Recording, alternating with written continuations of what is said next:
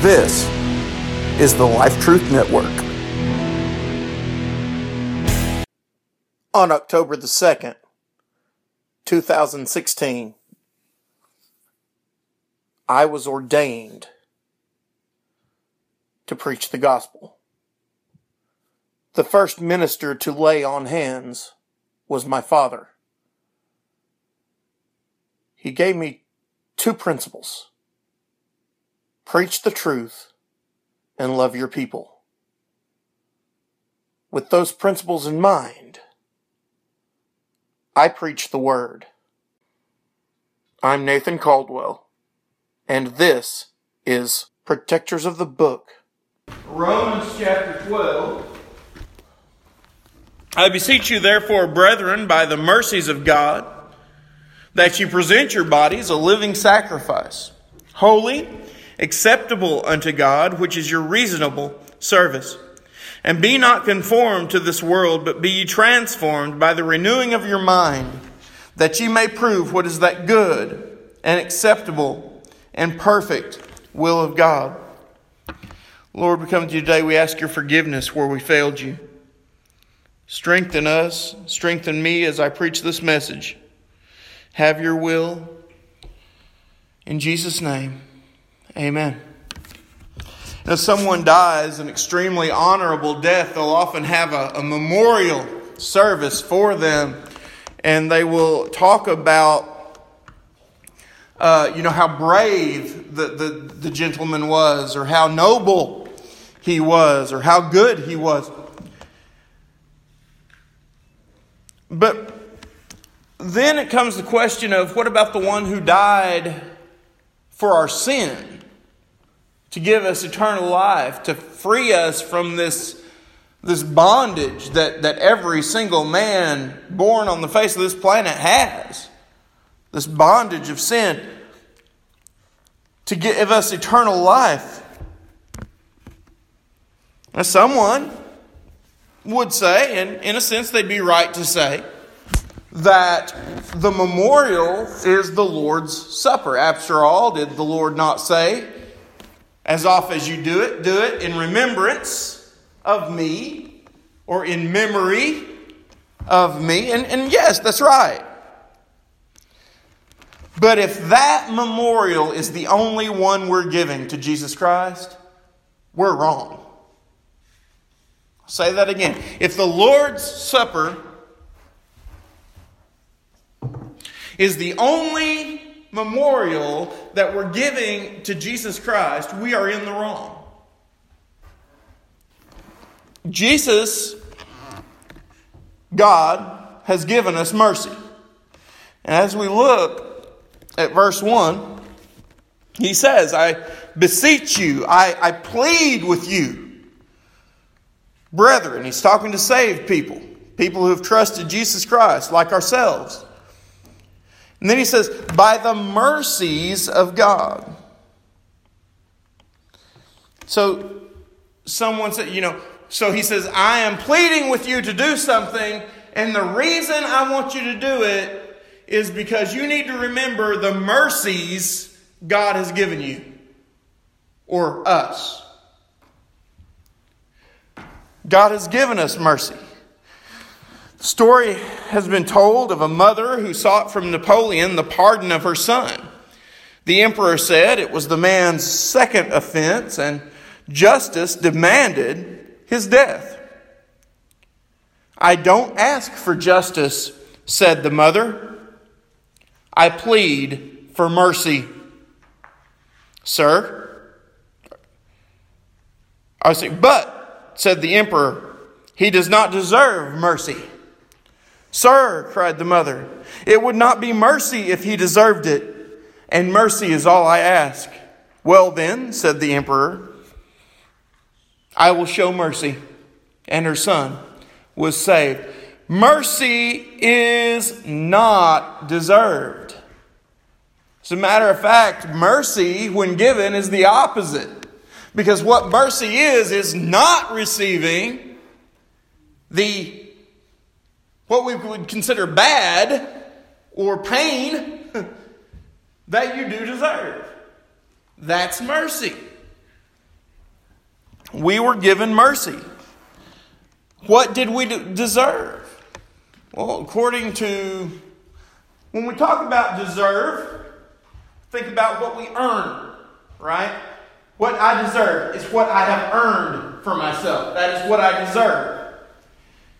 And Romans chapter 6 verse 3 says the wages of sin, which by the way is the only thing a person without Jesus Christ can earn is sin. The wages of sin is death. But the gift of God is eternal life through Jesus Christ our Lord. But let's go back to these wages again. The wages of sin is death. And we're not just talking about physical death, although I guarantee you that is part of it. And we've seen that recently.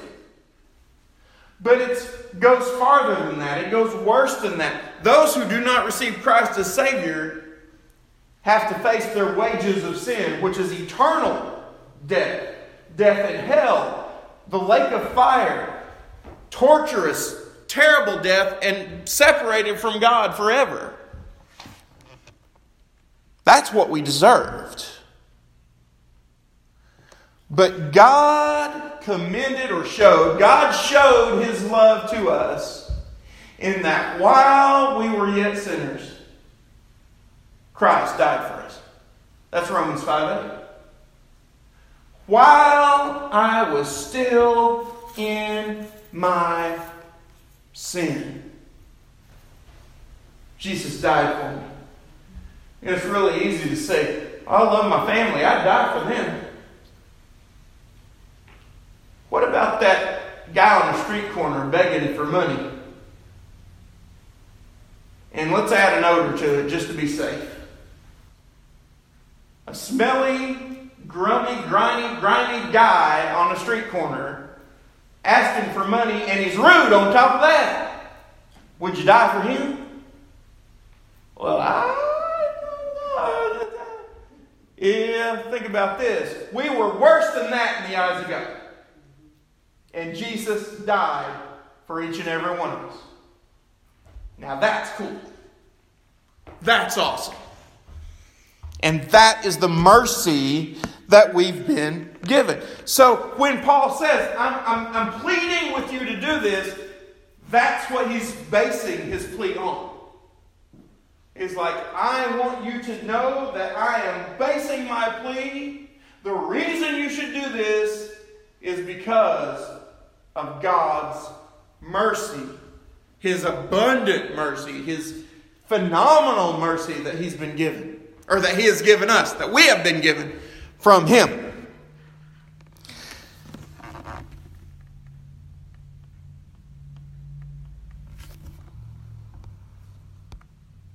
It says, I beseech you therefore, brethren, by the mercies of God, that you present your bodies a living sacrifice. So let's talk about being a living sacrifice for a moment. Did you know that everything we have, everything we are, everything we think, you name it, belongs to God and should be at His disposal? Sacrifice. A living sacrifice. Jesus purchased us with His blood. In 1 Corinthians 6 verses 19 and 20, Paul says, what? Know ye not that your body is the temple of the Holy Ghost, which is in you, which you have of God, and ye are not your own? For you are bought with a price. Therefore glorify God in your body and in your spirit, which are God's. He's saying you, if you are a child of God, were bought with a price. Same with me. We are not our own. And then he says,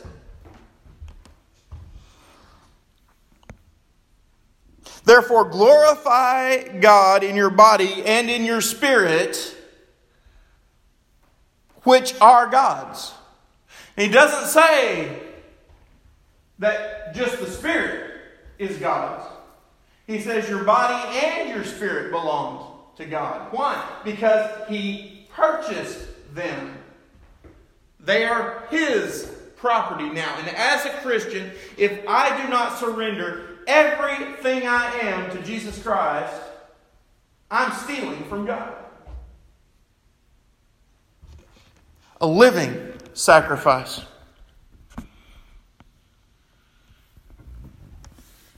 This is holy, acceptable unto God, which is your reasonable service.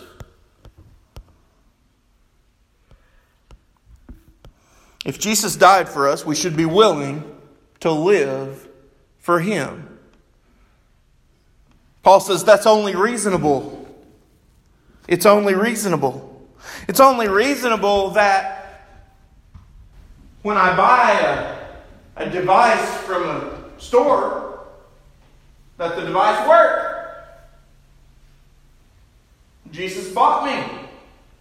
In Ephesians 2:8-9, we hear, for by grace are you saved through faith, and not of yourselves, as is a gift of God, not of works, lest any man should boast. But then in verse 10 he says, we are His workmanship, created in Christ Jesus, that God foreordained that we should walk in those good works. I'm paraphrasing just a little bit. But the whole point is, when He bought us. He bought us. I didn't buy myself. I didn't help pay for it. He did it. But now He expects me to work. Just like the phone that I buy at AT&T. I expect it to work. Well, Jesus expects me to work. Jesus expects me to do what He designed me to do, and He designed me to glorify and serve Him. Paul says that's your reasonable service. It's only reasonable. But then he says in verse 2, be not conformed to this world.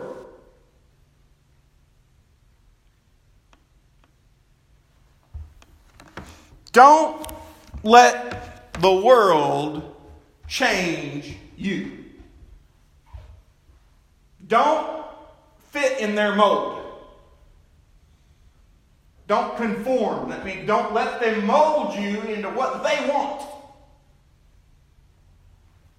I like the expression of a boat.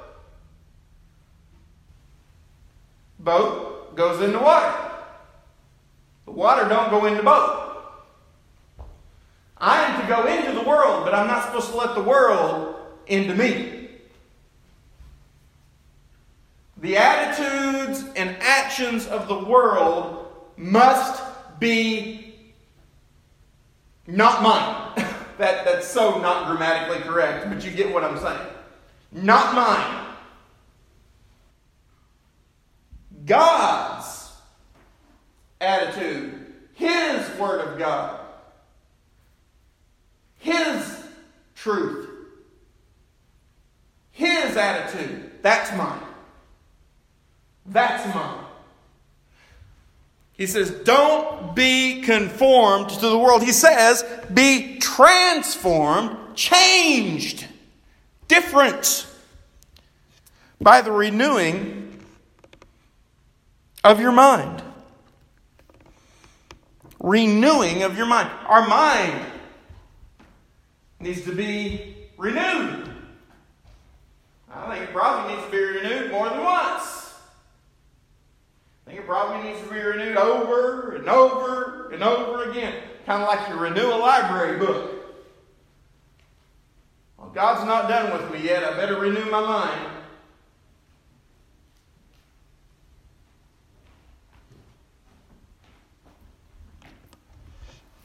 I just call that plain old attitude check, really.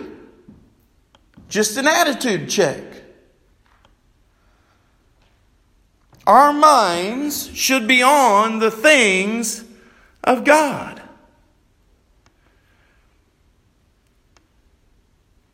We should have the correct attitudes for for service to God. Our thinking should be different. And I know sometimes it's hard. That's why we got to pray that God helps us. But when we come to church, and hopefully that's the case, when we come to church, we're like, hey, I get to go to church. Not, oh, I got to go to church. I get to do this. Not, I got to do this. You know, you see the difference, don't you? There's a lot of servants out there going, well, I got to do this. When God wants us to say, no, I get to do this. That's one thing. There are some services that are really hard that we have to attitude check, and there are others that are really easy that God has called us to do, and we enjoy. But you know what? He wants us to be that way in all of it. He wants us to be different in our thinking. How are we different in our thinking? Well, Paul had a good one when he talked to the Philippians. In Philippians 4, verse 8, he said, finally, brethren, whatsoever things are true, whatsoever things are honest, whatsoever things are just, whatsoever things are pure, whatsoever things are lovely, whatsoever things are of good report, if there be any virtue, if there be any praise, think on these things. No filth. We shouldn't be thinking about filth.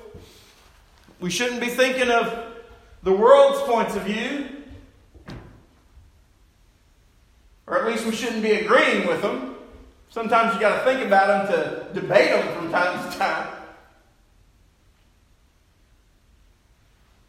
We're supposed to think about what is holy.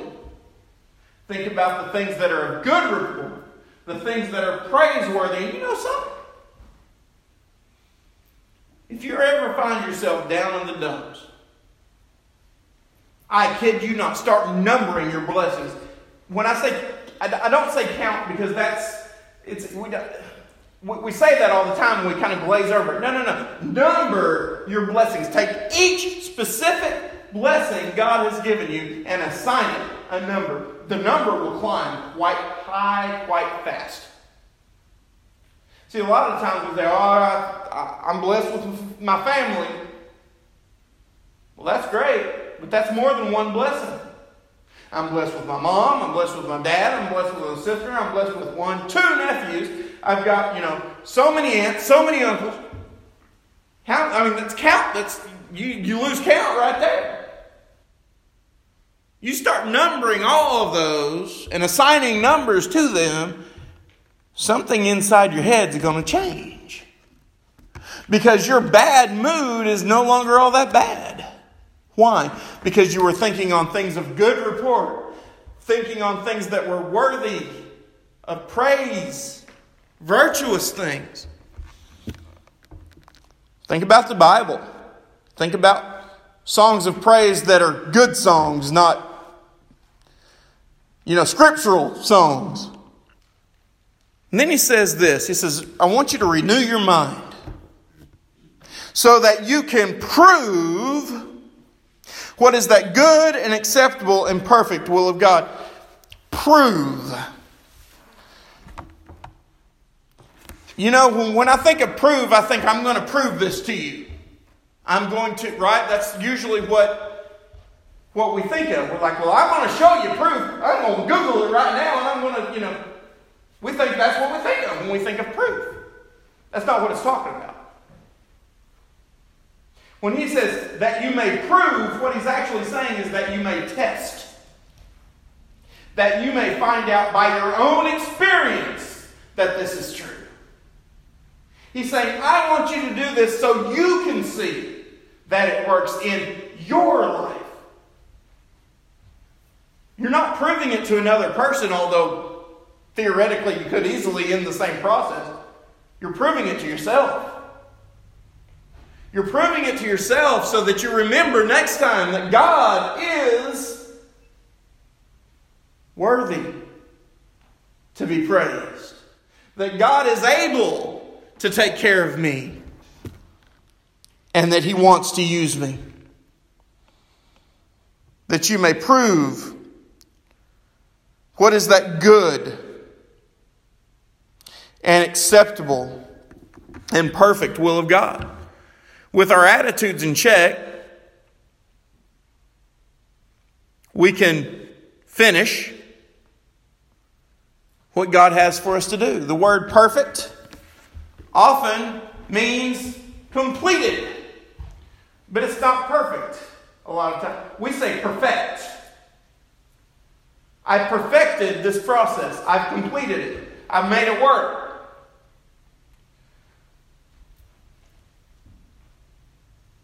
I will never be flawless until I get to heaven. But I can be perfect. I can be complete. I can complete whatever He wants me to accomplish. Whatever He wants me to be. I can be that. Because He would not ask it of me if I couldn't. I can accomplish the will of God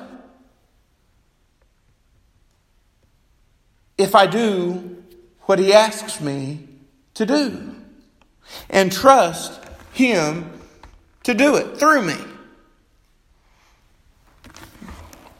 We hear a lot that God wants nothing less than our best. And we think, oh, that's so sweet. You know, He wants nothing less than my best. And that's true, I guess. But when I say God wants nothing less than my best, that's not what I'm talking about. When I say God wants nothing less than my best, that means what I'm saying is I better be working my best for God because He wants nothing less. Nothing less than my absolute best. As we continue with this day, I think we need to remember that, the Lord's Supper is a memorial. As a matter of fact, after lunch, we're going to have that memorial today for church members. But that's not the only memorial. Because the ultimate memorial to Jesus Christ should be our lives.